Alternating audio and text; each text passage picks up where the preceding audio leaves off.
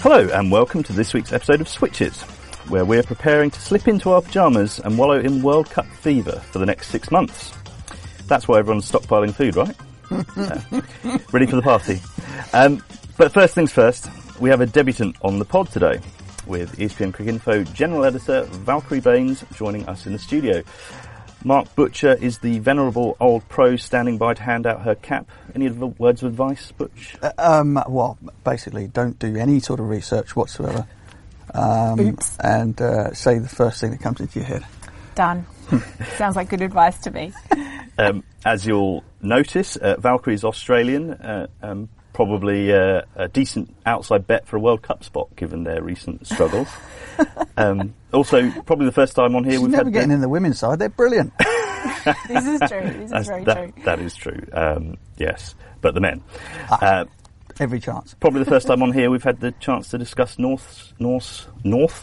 Easy for me to say. Norse mythology. Yes, yes, indeed. Just parents fans of. That's right. The Great Scrolls. That's right. I'm not Nordic, but the name is. So yeah, no, they're Wagner fans. So that's where it comes from. German composers. Yeah. Raising the tone already. Well, assuming the big Bosch. Assuming Ragnarok doesn't occur in the next half hour or so, this should be fun. We'll be looking back on England's comprehensively inconsequential, or should that be inconsequentially comprehensive, win in the St Lucia Test, and then turning our attention to 50-over cricket, the traditional form of the game closest to the heart of all true Englishmen. Speaking of which, let's catch up with Birmingham's finest, George Sabell, on the phone from Barbados. George, it's a tough gig, but someone's got to do it. But England haven't had the easiest time out in the Caribbean. They'll probably be feeling a bit better, though, after signing off from Test cricket until July with a victory. They will, and there were some good things about the victory, weren't there? I mean, obviously Joe Root played very well, but I do think you have to acknowledge that West Indies weren't at their best, that they lacked a bit of the intensity they'd had in previous games. And you often see this, don't you, in dead rubbers, that one team maybe subconsciously lets their foot off the accelerator just a little bit, and I think it would be disingenuous not to acknowledge that England did win in a dead rubber. But yeah, you're right, it's quite a good way to sign off.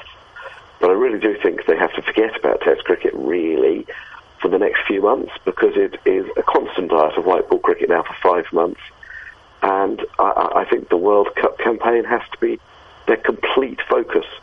It's probably how this team's era is going to be defined, how they do in the World Cup, and this is the chance, this is the moment. They've got 5 months to concentrate on it, and they've just got to forget about the Ashes for now. Well, that's right. It's focused on the white ball for the foreseeable, though it will be without Paul Farbrace, the assistant coach. We've seen news at the weekend that he will be departing at the conclusion of this tour. He's got a job with Warwickshire. Is that likely to be disruptive for this team, do you think? I think that's a really good question, and I suppose the true answer is we don't know. Without in any way being disrespectful to him, because I think he's had a huge role to play, I suspect they will deal with it quite well.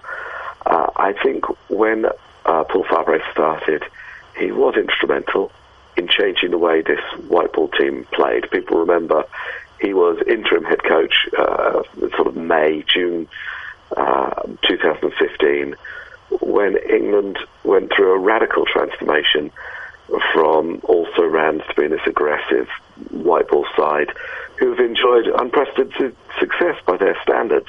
But what they haven't done is won a major trophy, and it does seem unfortunate that one of the architects should leave right on the eve of that trophy. Will he be missed?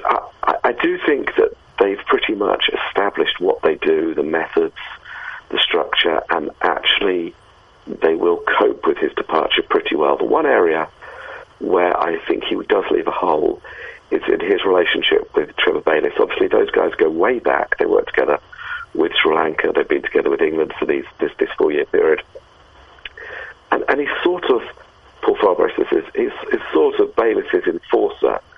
He is the one who gets grumpy. He is the one who maybe has the difficult conversations at times. times. And he maybe isolates Trevor a little bit. So that is one area where I would be slightly concerned. The other thing I think is interesting is that it shows how ruthless Ashley Giles will be. I think sentimentally it would have been very easy to say, look, carry on till the end of the World Cup at least and go before the Ashes. Farbrace had a 6-month notice period. Warwickshire knew that. They were prepared to wait for him. But Giles has said, no, as soon as this Caribbean tour's over, go. That's the biggest break. That will cause minimum disruption. And I think that's quite a harsh, it's probably correct as well, it's probably typically Ashley Giles. He is more ruthless than people realise. And this is a pretty obvious demonstration of that. So I have some sympathy for Paul Farbrace, but he is going to do a really good job. He was out of contract in a few months, and I think he probably realised he wasn't going to get the main head coach's job with England. It's interesting, he's actually going to Giles's old job and swapping an international role for a county one. I mean, it perhaps says something about kind of the demands on the coaching team as well as the players with England these days. Do you know something that I probably didn't make the point strongly enough in the piece I wrote about it, was that he really is actually getting Ashley Giles' old job, as in he will be called Director of Sport, which is a slightly bizarre title at Warwickshire, because obviously they don't do any other sports. But the reason for that was because it was a new role and it allowed them to pay Ashley Giles more and lure him away from Lancashire. Now, when they originally advertised for the post, it was a Director of Cricket role, when they advertised for the new role. And I think they have appointed Farbrace Director of Sport because his salary demands, I guess, his experience, warranted the same sort of role and same sort of budget as Ashley Giles is getting. So they are probably paying more than they thought they were going to. They're probably getting a figure of... Well, I think he's a well-known figure at this stage right across the world. He did turn down huge money, I understand, to be Bangladesh coach, and he's had offers from several other clubs, including Surrey. So it's quite a coup for Warwickshire, I think. Andy Flower also went for this job. It's in county cricket terms, it's a big job. He won't have to travel as much, obviously. It's probably a really good fit for everyone involved, and I think Warwickshire should think of it as quite a coup. Back to the squad, England 5-match ODI series. There is still some competition for World Cup places, isn't there? Particularly, I guess, people like Mark Wood, Joe Denley, perhaps on the fringes of that 15 with the kind of official selection in mind. Yeah, there's definitely a fast bowling space up for grabs, and there are a few. There are 3 or 4 people probably going for one spot, although it depends a little bit on what they do on the makeup of the squad. At the moment, you're right, there's this Denley, perhaps Liam Dawson role, which could also go to, or Sam Billings perhaps, what you might call a utility player or a batsman who bowls a bit or something like that. The other, which is an interesting position because I'm not sure they're going to play, so I'm not sure the point of that role, and you might as well go for a specialist, I would have thought. But the other interesting one is that last fast bowling spot, and I think Mark Wood was missing out 2 weeks ago, but he showed what he could potentially do during that last test in St Lucia, in bowling with extreme pace, and he's back in the mix. I think he played one of the ODIs in Sri Lanka, and he played in the warm-up game yesterday, and I think he'll probably play the first few games of this series. Chris Woakes plays and he's fit, and he looked excellent yesterday. Liam Plunkett is a worry because I don't think he's replaceable, but he looks as if he is in decline a little bit, which is harsh to say, but he's just not as quick as he was. And then you've got people like Tom Curran, Jofra Archer, who's got to get a mention at this stage, all vying for that sort of last seam bowling role. But I'm a bit worried about Liam Plunkett, because he used to be able to bowl, 140k, back of a length, bowl those cutters, and he still can bowl those cutters beautifully, but he doesn't have the extra pace anymore, and it means that batsmen aren't quite as worried about the potential fast ball and they know the slow ball's coming. So there are some doubts about whether he can still get it down there at the same pace he used to. He's about to be 34. There are quite a lot of miles on the clock. And I think he goes into this 5-match series against West Indies with just a little bit to prove. But I hope I'm wrong, because I don't see who replaces him in the middle overs of the innings. It's not an easy job that he's fulfilled, and he's done it brilliantly for the last 3 or 4 years. Well, thanks, George. We'll let you get back to your modest hotel room in the least sunny part of Barbados. That's funny you should say. You can probably hear them collecting the rubbish outside now. I told myself when I knew you were going to phone nice and early that I would force myself to go for a run, but now we've done it, I might force myself to go back to sleep. Sounds like I know which option I'd take. Right. Enjoy. Have a lovely day. Cheerio. Butch, before we pack away the test coffin, how important was it England got something out of this tour? Blimey, not vastly important. It was nice. It may well serve as a bit of a reminder, a bit of a lesson to team management personnel that there sometimes you have to play the conditions or play Test match cricket in the way that it was kind of designed to be played, i.e. taking a bit of time over scoring or putting a score on the board that will give your bowlers a chance to win the Test match. Which sounds, which is an incredibly dull thing to have to say, but they did it and they won the game. It's not very sexy. It's not, is it? But very total cricket. You have your. As Miller might say if he was here. Yes. But also too, do they need to be taught that? Isn't that just 101? Everyone knows that. Well, no, it isn't 101. That's the thing. It's become so much less than 101, probably about 47, I would say, for a lot of teams around the world, but for England in particular. Particularly when their record going into the series was 8 wins out of 9 Test matches, and a sort of a feeling that they reinvented the wheel in some way, shape, or form. I.e., that it didn't matter which out of your 9 players or 9 batsmen scored the runs. It didn't matter how quickly you got them, as long as you sort of went out there and were gung ho enough, you'd always be able to take the wickets that you needed to win a game. And that kind of, they were given license to think that was right by the victory in Sri Lanka. Also the victory over India, 4-1, which was, as we said before, was slightly flattering in terms of the score line. But then when it was, it became the case that they had to go out there and score and bat normally in relatively testing conditions against a decent bowling attack, that that plan just fell to pieces, fell to dust. And it was left up to the West Indies themselves to kind of show them how you can win a Test match by traditional means. So, on that score, it was important because Joe Root and the rest of the guys would go, well, you know what, we can't just go out there and swing from our bootlaces and hope that Mark Wood scores 90 off 60 balls and gets us up to a total. It's not going to happen. It's not a way of banking on winning regular Test matches and winning regular Test series. England have had this sort of new approach to just going out all guns blazing right down the order, but they and Joe Root has not said that he's against that or he's not knocked it down as a theory, but they did seem to take a different approach in this Test. Valkyrie on the first day, 114 for 4 at tea off 50 overs, with a reshaped top order. Keaton Jennings was back in, Johnny Bairstow was down the order, and then there was a bit of freedom later on for Jos Buttler and Ben Stokes to open up a bit. But the way they played on that those first couple of sessions kind of really set them up. I think that's right. And I think what the whole series showed was that both sides needed someone to stand up and do their job in a particular inning. So, we saw that right through the Tests that, Holder's double century unbeaten in the second Test.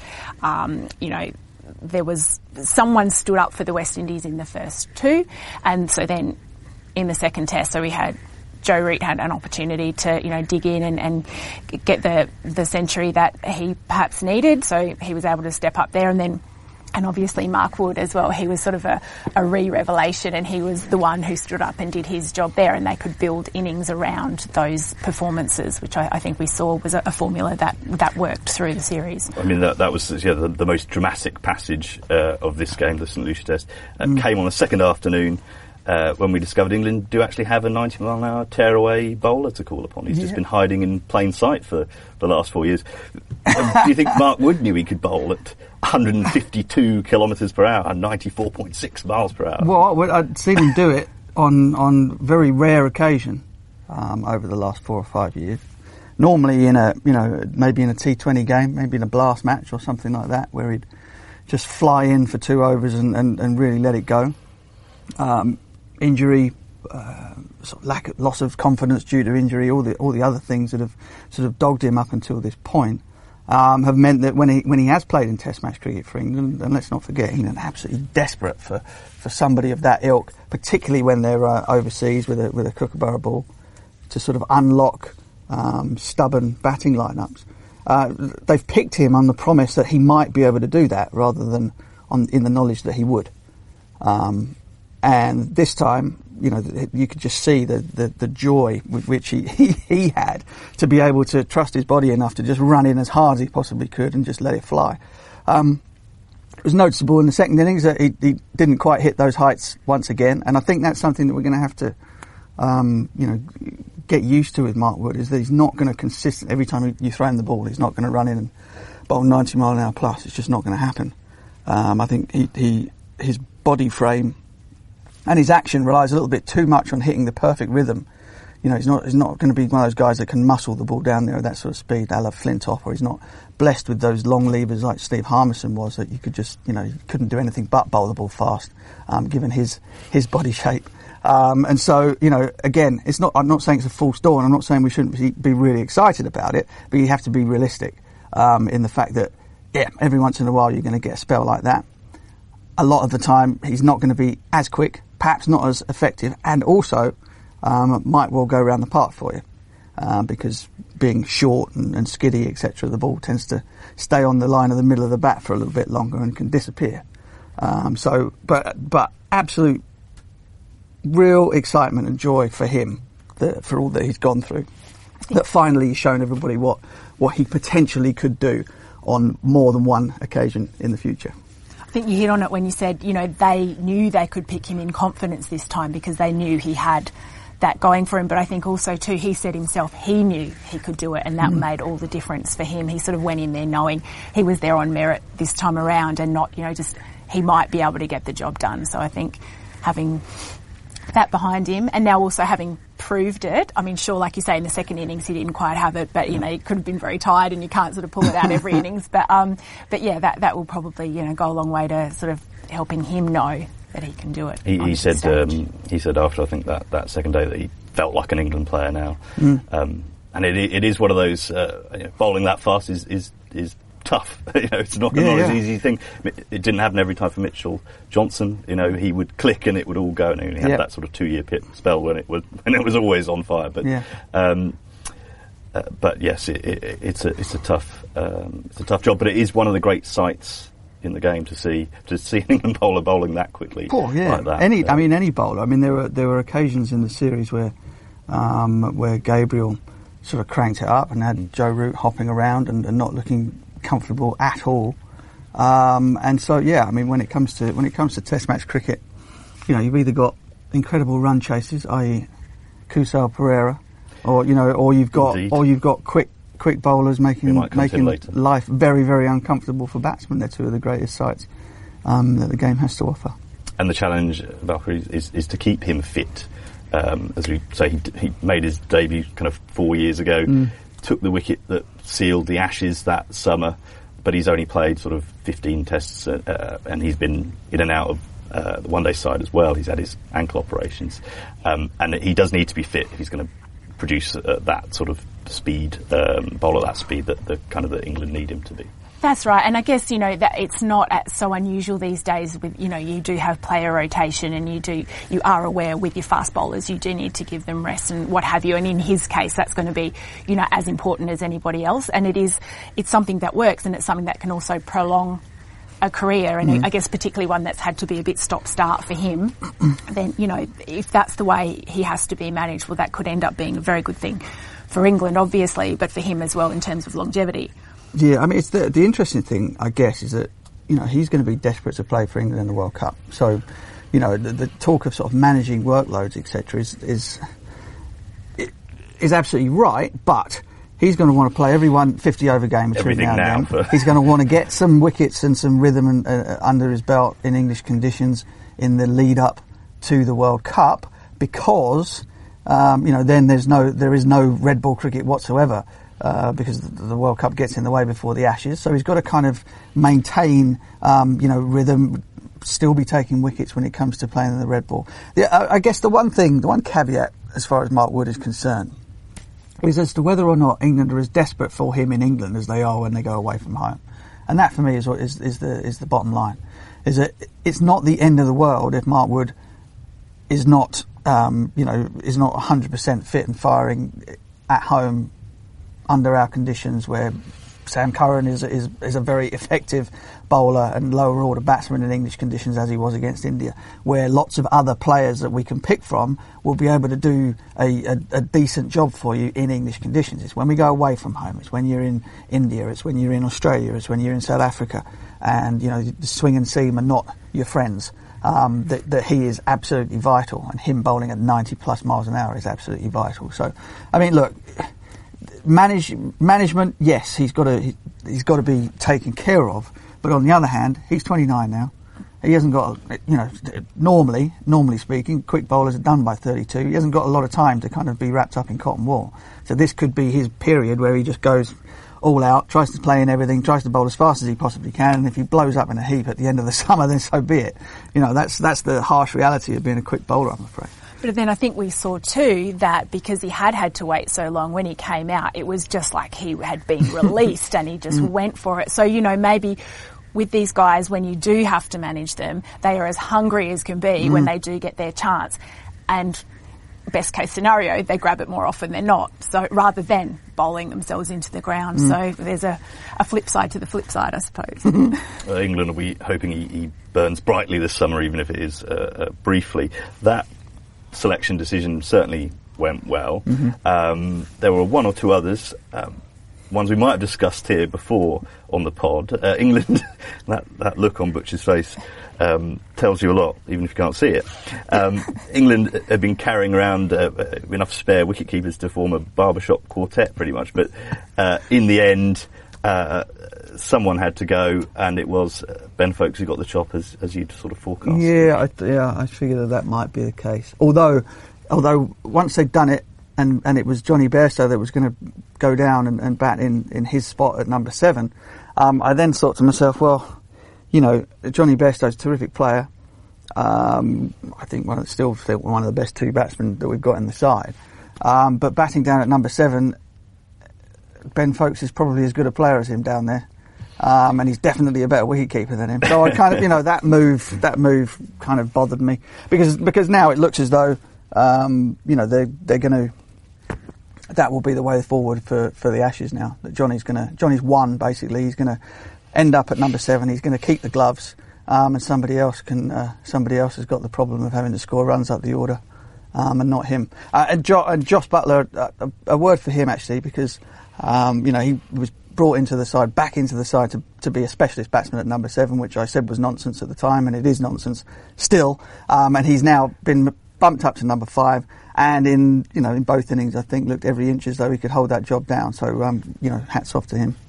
And Bayliss afterwards, Valkyrie suggesting that, you know, Ben Foakes might just have to bide his time for a bit.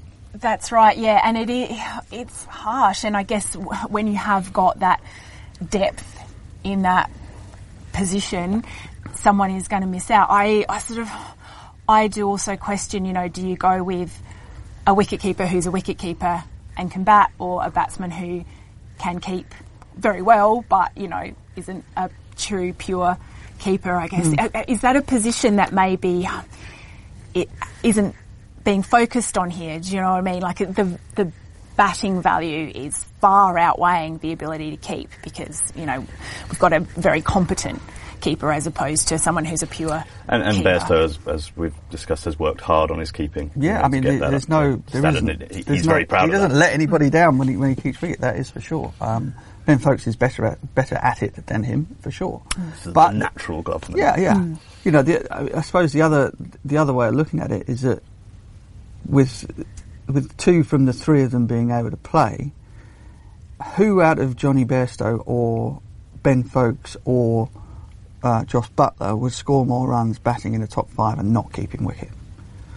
And I suppose that will come down between Buttler and Bairstow, and for me it would be Bairstow that The would other way around from score it. more runs. Yeah, the way that They're currently gone. So the only way for Ben Foakes just to get in the side as things stand at the moment, with everybody being fit, would be if he was selected as keeper batsman, it's about number 7, and they decided that Johnny Bairstow was going to play as a batsman and bat at 5, and that would mean no position for Josh. So I mean, listen, the way that it's turned out, I think the two guys that I thought would end up being in the side are in it.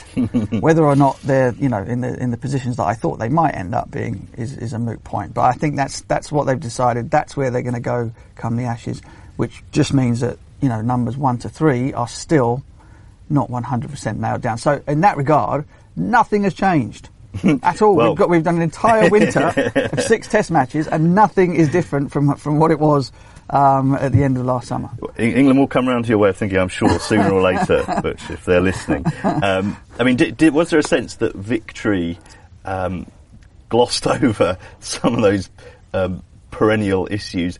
Obviously, there was a recall for Keaton Jennings at opener, having been dropped the Test before and replaced by Joe Denley, who was then moved down to number 3. Is Joe Denley going to be number 3 for the Ashes? There's plenty of cricket before. Well, he could be. Between now and then. He could be, and he showed enough technique and courage, etc., to have not done himself any harm whatsoever. And being that he's in the side means that if he gets off to a half decent start in Div 1 next year, scores some runs, there's a very good chance he'll end up staying there. Rory Burns played really well, didn't he, in that second innings to make 80 in Barbados, which one was that? That was Barbados, wasn't it? And kind of found some odd ways of getting out, and basically hasn't made an unanswerable score case. That you hasn't made an unanswerable case for him, but again, he's in possession, so he's probably in a better spot than anybody else. And Keaton Jennings is. Well, I think he's probably played his last Test match for some time, unless something absolutely bizarre happens. And all of that means that with 6-7 rounds, I think, before the World Cup of County Championship cricket, that anybody batting in the top 3 or 4 for any county, well, actually, that's probably not true. I'm trying to be as inclusive as possible, but there are a lot of batsmen, top order batsmen in the country who can really press a claim because it hasn't been shut down. None of the top 3 have been shut down. Yeah, I think Denley, like you say, he did enough to keep eyes on him during the county championship, and that's probably it. Yeah. Like you say, there's so many other batsmen who are going to get a go as well. So they'll also be looking, at them because he didn't go out and score that unequivocal ton and be like, well, it's going to be hard to drop him now. Yeah. So I mean, guys like Vince, Jason Roy has just made 100 in his first appearance in the Caribbean. So on the one hand, there was not enough preparation time for some, but they go in and score hundreds. Who else? There's a whole plethora of guys. People like Adam Lyth, you might have thought that his chance had gone. Nick Gubbins will probably be on the list. Nick Gubbins, Mark Stoneman, whatever. Ben Duckett on the Lions tour. Ben Duckett made some runs on the Lions tour, but again, the likelihood of him being chosen to bat in the top 3 is pretty low, I would imagine. Yeah, I think Notts were playing him in the middle order when he moved there at the back end of last season. Yeah, so but Hales-like. But there's no reason. There is no. Even Alex Hales. I got nailed on Twitter with people going, "Why didn't you mention Alex Hales on the television the other day as being one of the openers that come in?" And say, "Well, I did say everybody. That includes him."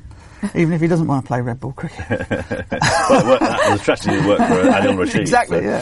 In fact, the best way of putting your case forward is just to not play at all, so nobody can say anything bad about you. In fact, in that case, I got a chance. Well, we tried to get you in for the tour, but as the last man to know what it's like to win there.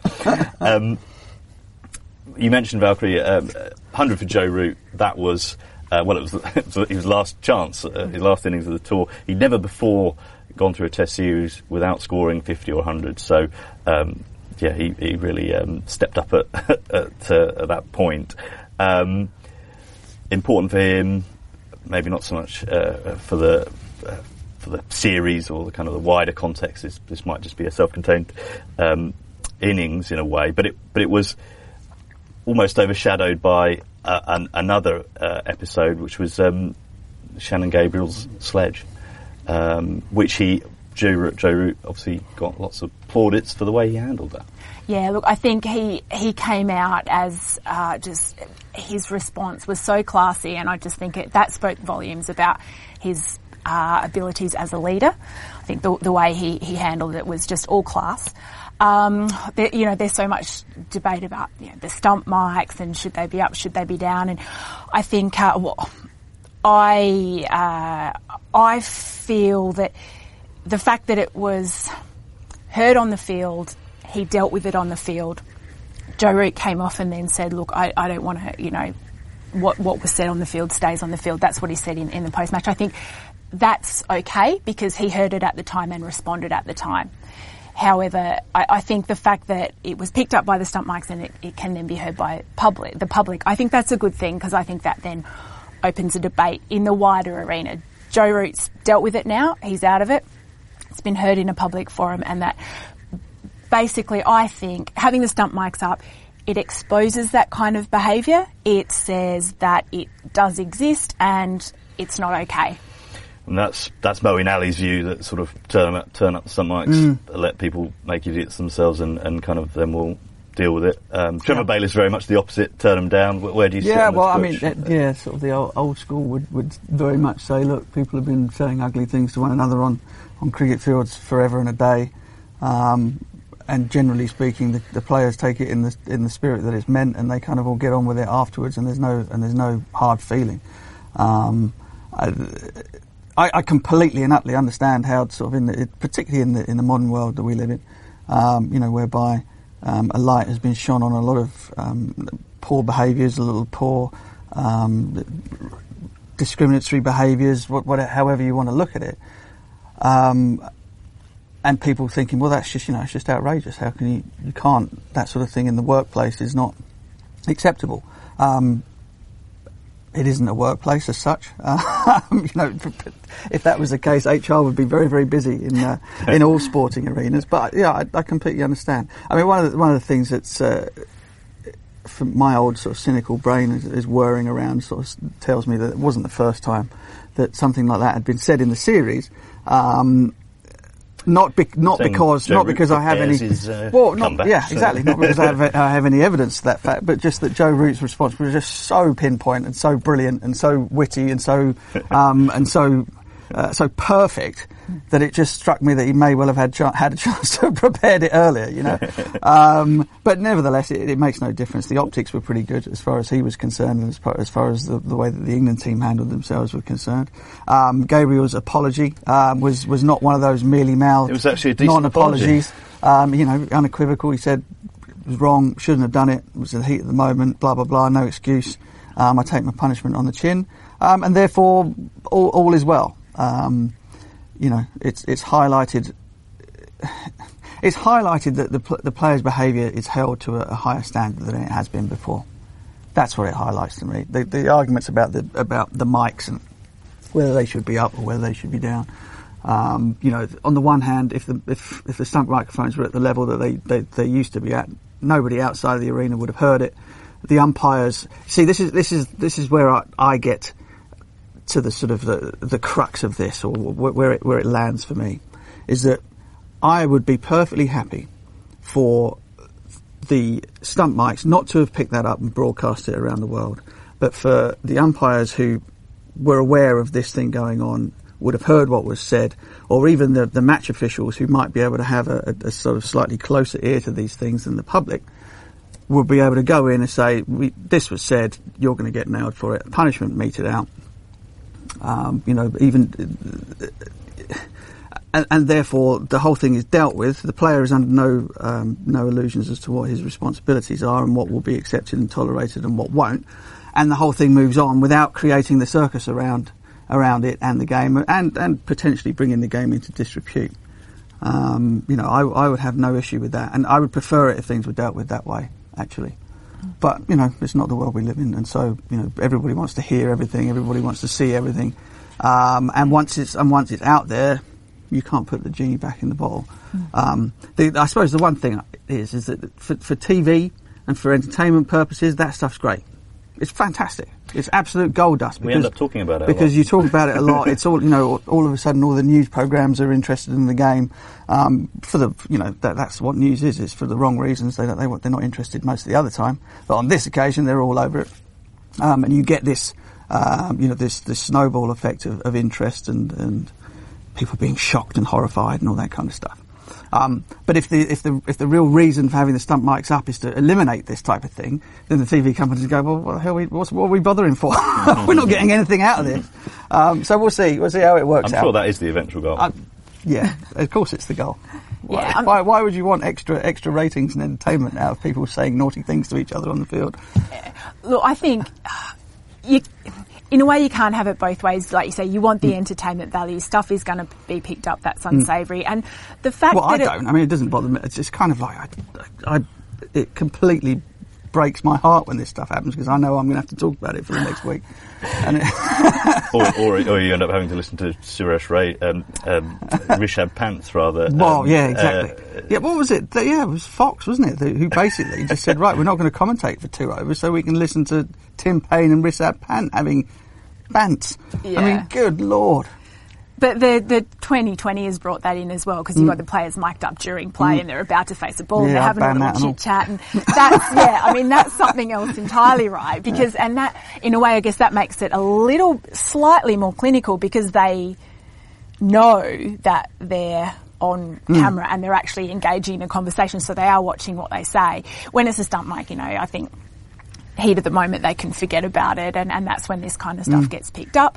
I think when it's, and not to labour the point because I know you don't love chatting about this, but when it is public, I guess you get that opportunity for transparency and debate about it and sort of calling it out and basically saying, look, this still happens, it's not okay, and there it is. And you get that transparency. You don't just get, look, we all know that bad stuff is said and, but it gets dealt with behind closed doors. Well, at least this brought it out and we saw what happened and we saw how it was dealt with and that was that. Joe Root might have got himself a new revenue stream as well. So. Well, talk about players standing up when needed. Root certainly stood up for something in this case. Now, on to the topic which our great nation's happiness rests over the coming weeks and months. Tuesday marks 100 days until the World Cup, Butch. Oh. Right, yes. Sorry. Your mind was wandering somewhere. And in this format, at least, England look a pretty settled and contented bunch. God, don't they ever? Yeah. Landover in the West Indies, Jason Roy gets 100, Joe Root makes another 100 in the warm-up games. Not entirely sure what the sort of quality of the opposition the warm-up games were not such a good guide for how the tests were going to go. But that said, indeed, they did a comprehensive job on the University of West Indies Vice-Chancellor's 11. Very snappily named. Yeah, famous touring opposition. Really did you ever rolls off the tongue. I don't think I did. I did play against some. I might have been a Carib Beer 11 or something though, which is far more snappily named and more useful for the after-match refreshments. I think they had to do lectures after this. Did they? Get an honorary degree. Yes, you say there were hundreds for Joe Root and Jason Roy and all the bowlers took wickets and they won by 171 runs. They smashed the opposition into smithereens and, all looked well. And you wouldn't, for sure, as difficult as it's been for English teams to win Test series in the West Indies, this side are not going to be overly daunted by anybody playing in the white ball game. And again, it will be the interest, I guess, is going to be entirely around the internal battles with England and their squad, and who's hot, who's not. Does Hales manage to fight his way in? Will Liam Plunkett fight off the challenge of perhaps Mark Wood for one, and more, interestingly and perhaps more enticingly, Jofra Archer for two. Well, Jofra Archer is, yes, he's the man sort of lurking off stage. This 15-man squad, Valkyrie, we touched on it with George earlier, but there aren't many places up for grabs. It's probably the bowlers, and hence the interest in Archer, where the most interest is going to be over the next 5 games, which is the last series before England's World Cup squad will be named in April. Yeah, absolutely. That'll be a really interesting aspect of this. And also, I think Tom Curran as well, sort of, he's really pressing his claims. He's had a fantastic Big Bash, been really, working hard on nailing down a place there. So, that is another one to consider that I think, sometimes we don't sort of gloss over, but, it's just one who's pushing his claims. We need to keep an eye on him. He would be in the 15 anyway, wouldn't he, Tom? He'd be one of the guys that was in the sort of the strongest 15. Yeah, but then how much does he play? Well, got Wood now bursting through and I guess it depends because they've used Tom very much as a obviously his batting is a factor. But they've used him at the death, haven't they? With the bat as well. They've used it. He's kind of been the guy that Owen has thrown the ball to bowl important overs at the end, which is not Liam Plunkett's job. You wouldn't give it to Mark Wood necessarily. Too much, no. So Chris Woakes being fit is an important factor. Yeah, huge. So I mean, there isn't, as far as I can see, with my eyes closed here, the 15 that's out there at the moment with Joe Denley in it. Joe is kind of the spare part for me, and if somebody like if Jofra Archer were to be considered, then England would be able to have a 15-man squad with a spare batsman who at the moment I think is Alex Hales, and all kinds of options covered in terms of the fast bowling unit. But they don't have to make that decision until middle towards the back end of April. Yep. And so it will be fabulously interesting to see who comes out of this trip to the West Indies with the most credit on the bowling side of things. I don't think the batting lineup is going to change at all. I don't think there's any reason for it to. The one guy who perhaps has been under more pressure than anybody else over the last couple of years, Owen Morgan, has basically shut everybody up now as to whether he deserves his place in the side or should be captain. Can we please not hear any of that nonsense until the World Cup's over? And the rest of it picks itself, and it's only injury and catastrophic loss of form that's going to change that. There's been an announcement. Players like the World Cup will surely see the players retiring left, right, and centre. Could be a great way for Owen Morgan to go out. One we definitely know will be calling it a day after the World Cup is Chris Gale, who made his announcement yesterday, which I guess thought he was understated in that, wasn't he? I thought he was very, very modest. Well, he might have mentioned the universe boss term half a dozen times. But what I want to know is, does this mean we have to open up the recruitment process for a new one? I mean, who's going to be the boss once the boss is there? Well, I don't know. I mean, and do you get him a paperweight, or a watch for his retirement gift? Mate, I read the transcript of some of that. I didn't see it, but of his interview. And I suppose on the one hand you could go, wow, I mean, this guy's just the most conceited man in the world. Or you could say he's the most entertaining bloke who's ever given an interview about cricket. Plus also, possibly the both. Thing, and everything that he says he can back up, treble hundreds in Test match cricket, most sixes ever hit, whatever record there is to have been had. He's up there, so fair play to him.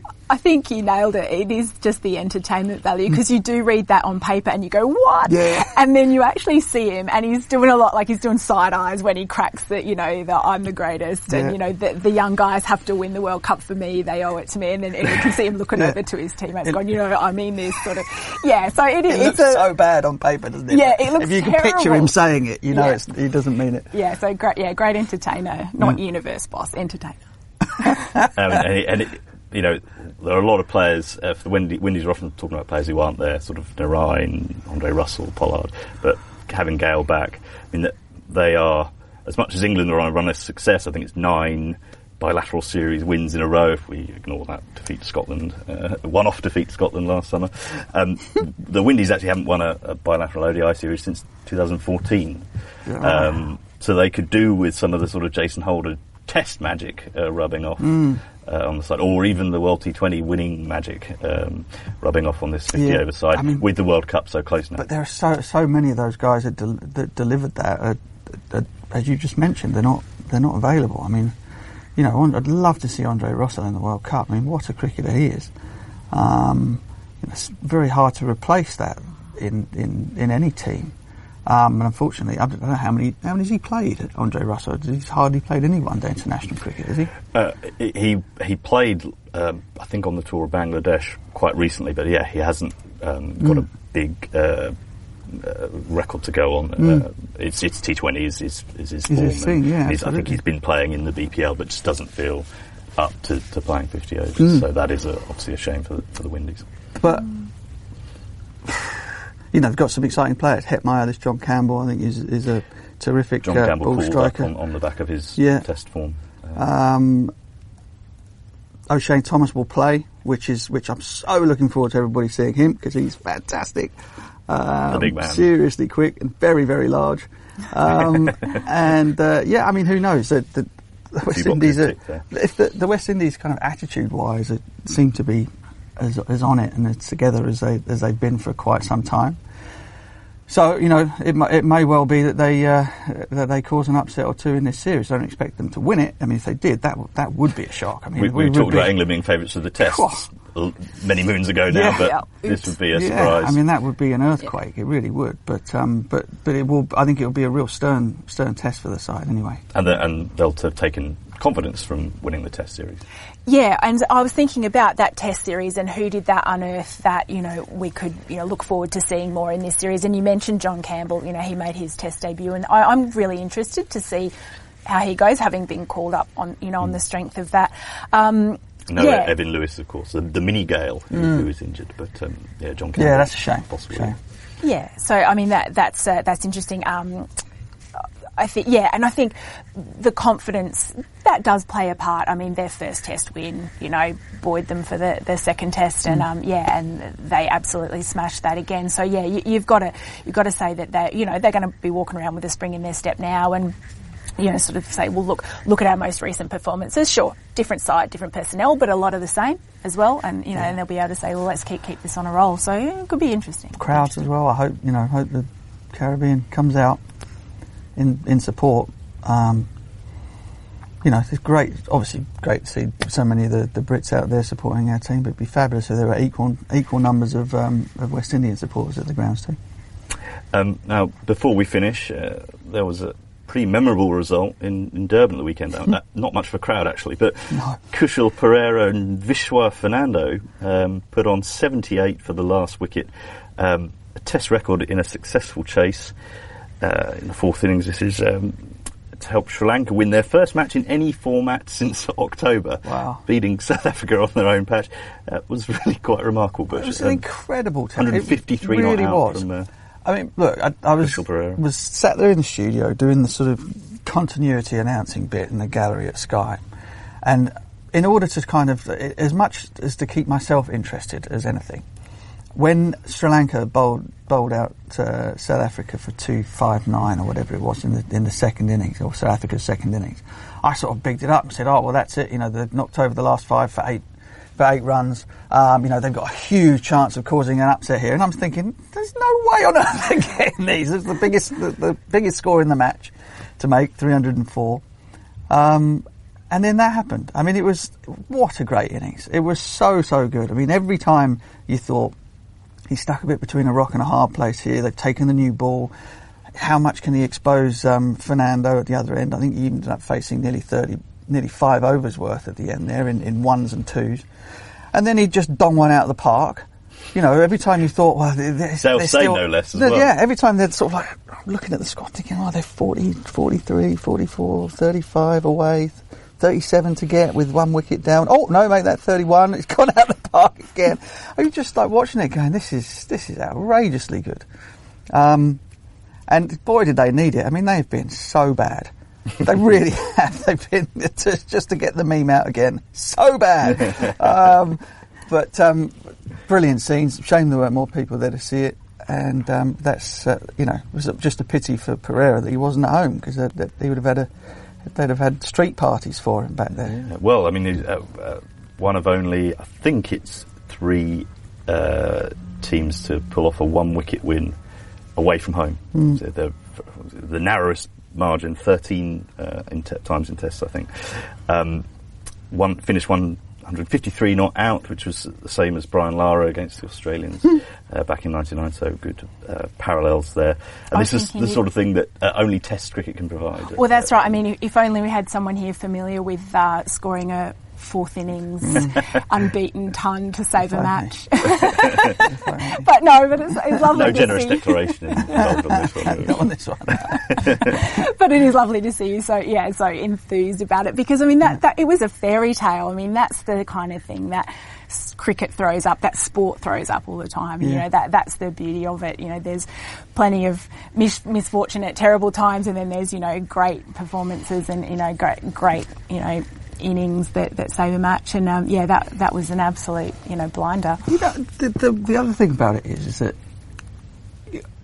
it happens to all of us, all sort of cricket watchers and even people playing in the matches at times will think, have we got enough with a declaration of 400 or whatever it is, or a team gets bowled out for 350.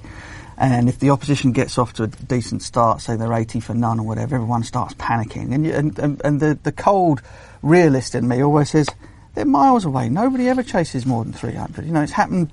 You've probably got the stats there, but it happens so rarely in Test match cricket. Jared Kimber wrote a piece on it. He did. He did. I mean, it's just something that never ever happens. I think it's 1 in 20 as soon as you get above 300. Is that right? And that's before you factor in the fact that Sri Lanka were in South African conditions against South Africa, possibly the best bowling attack, certainly the best home. There are so few of these run chases that when it happens, and when it happens as dramatically as that, with a record 10th wicket partnership, no less, it's just astonishing, and it's just brilliant to watch, because you kind of.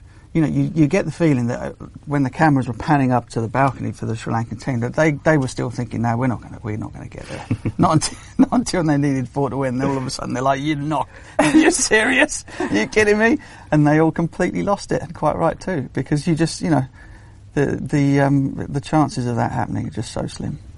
It was gloriously bonkers, and the sort of thing that keeps coming back for more. Right, well, like Kushal Perera, let's finish things there. We'll be back to check on England's progress in the Caribbean and stick a thermometer in the World Cup patient.